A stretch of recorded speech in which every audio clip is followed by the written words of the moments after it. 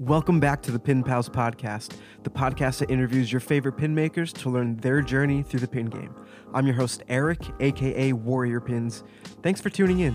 If you're listening on Apple Podcasts or Spotify, I highly encourage you to do the usual, follow the podcast, rate it 5 stars. I think you can do that both on Apple Podcast and Spotify. Drop a review if you can. That would be awesome. I noticed we had a 1-star rating, which is like pretty crazy. No review, so I don't know why this person decided to rate the podcast 1 star. But if you feel so compelled to rate it 1, 2, 3, anything other than 5 stars, let me know why. I'd love to know, leave a review and speak your mind. Tell me why. This is a podcast built pretty much by pin makers for pin makers, and I'm trying to make this the best podcast possible. So if you do have feedback or anything like that, definitely hit us up on the DMs. If you're watching along on YouTube, make sure that you are subscribed and smashing that like button. We're inching pretty close to 100. I think we just hit over 80 subscribers, which is pretty rad. Not Mr. Beast 100 million numbers, but still pretty big in the grand scheme of things. So I appreciate all 80 plus of you tuning in on the YouTube side of things.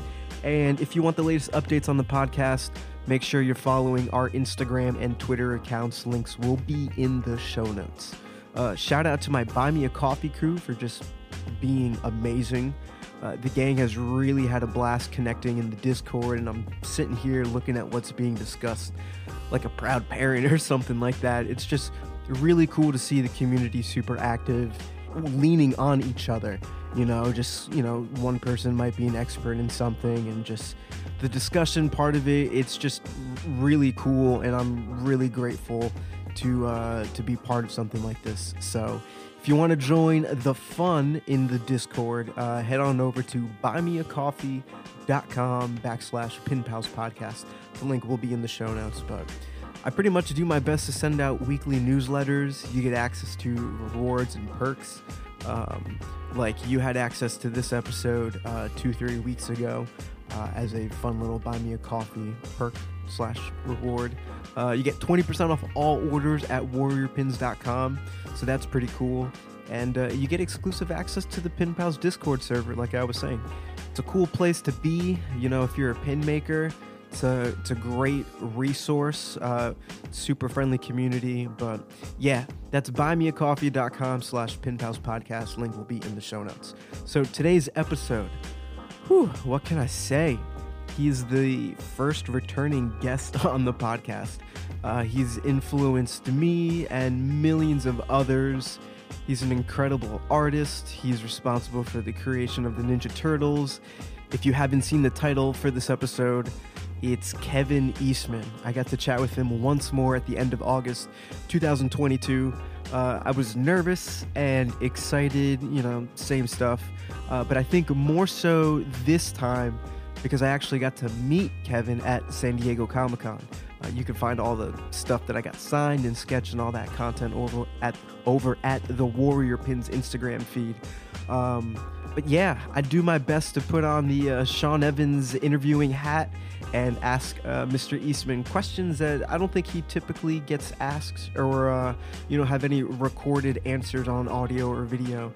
So I hope y'all enjoy the interview. Again, thanks for listening to the podcast and being part of this community. Every download, every comment, every follow, I see it. I appreciate it. It's the little things in life. All right. Enjoy my interview with my pin pal, Kevin Eastman. Hey. Hey. Hey, how are you? Sorry, we're having issues with our cat. All good. I just put my dog to sleep for a little bit, so hopefully he won't make any noise or anything. Oh no, we got dogs over there and cats. It's just it's part of the deal. I love it. It's not a bad way to work at home though either. It's a great way to start the week too, right? Yes, indeed. Indeed. Kevin, welcome back to the Pin Pals podcast. It's good to talk to you again. It's good to see you again. How are you? I'm doing great, thanks. Thanks for having me on again. We are big fans of your pins and all things pins. We've got those cork boards everywhere, full of them. Incredible, yeah. Hopefully some of my pins, I I don't know if you remember, I gave you some during one of the yeah. It's just still such a surreal moment, for all this to happen and for this connection that we have just to kind of come through. My love for the turtles and just creating turtle inspired art. That's awesome. I say the whatever gets you to that point where you can create whatever inspiration, wherever it comes from, that's the best thing ever, and it's pretty cool that it's turtles. So I'm sure you have many other things that inspire you, but that's great that turtles is one of them.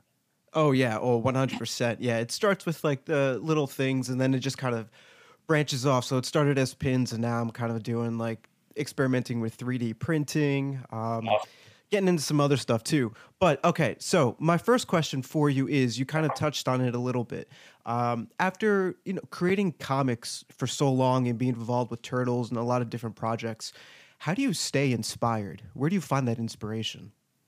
Well, I'm lucky that I work with a lot of really wonderfully creative people. One of the main writers I've worked with over the last 11 years now is Tom Waltz, for example. He's wrote all 100 issues of the ongoing Turtle series, and we worked on. Yes, my goodness, he's a legend, and we get along super well creatively. He's just a really bright, intelligent, creative guy, and we teamed up obviously on the last Ronin thing to adapt that from that story Pete and I wrote. But that and the artist, a lot of these artists are.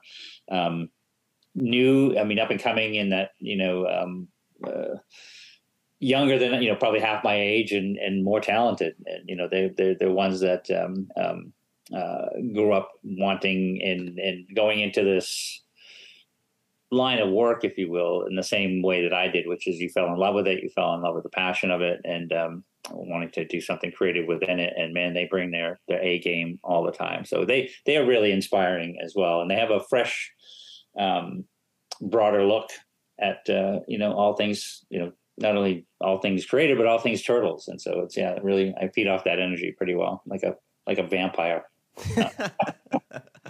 I love it. No, that's great. I could kind of say the same after being at San Diego Comic-Con, just being surrounded by all these artists, all these talented people, creative folks. It's just feeding off that energy, like you said, is incredible. It's infectious, yeah. So, kind of being the creative person you are, starting a bunch of businesses and things like that, how important marketing is. So I'm kind of curious on your take for an artist today, whether they're a comic book artist, sculptor, toy creator, pin maker. What's a well-spent marketing budget look like?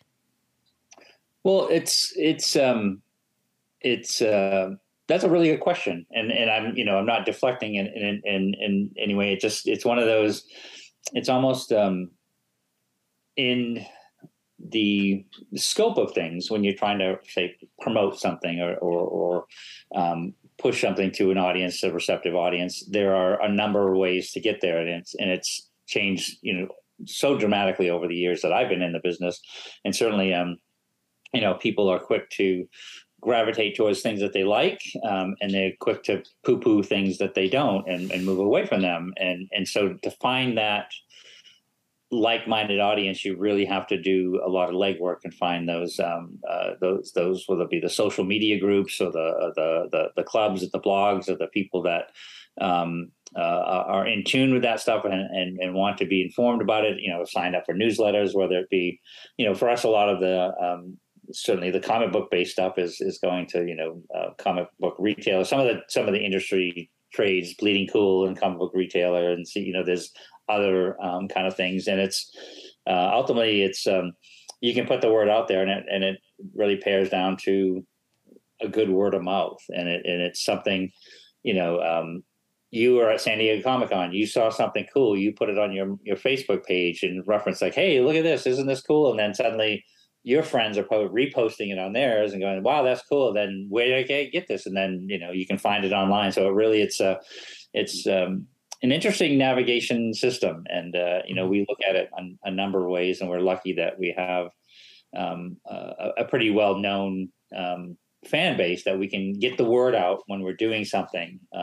But if you're launching something new, it does take a bunch of time to research it and really look at those groups and the people who have like interests and things, and dip your toe in and see what the responses are, and then continue to navigate that way. But it ain't easy. Yeah, it's grown more complex than running an ad in a magazine way back when. Exactly. Yeah.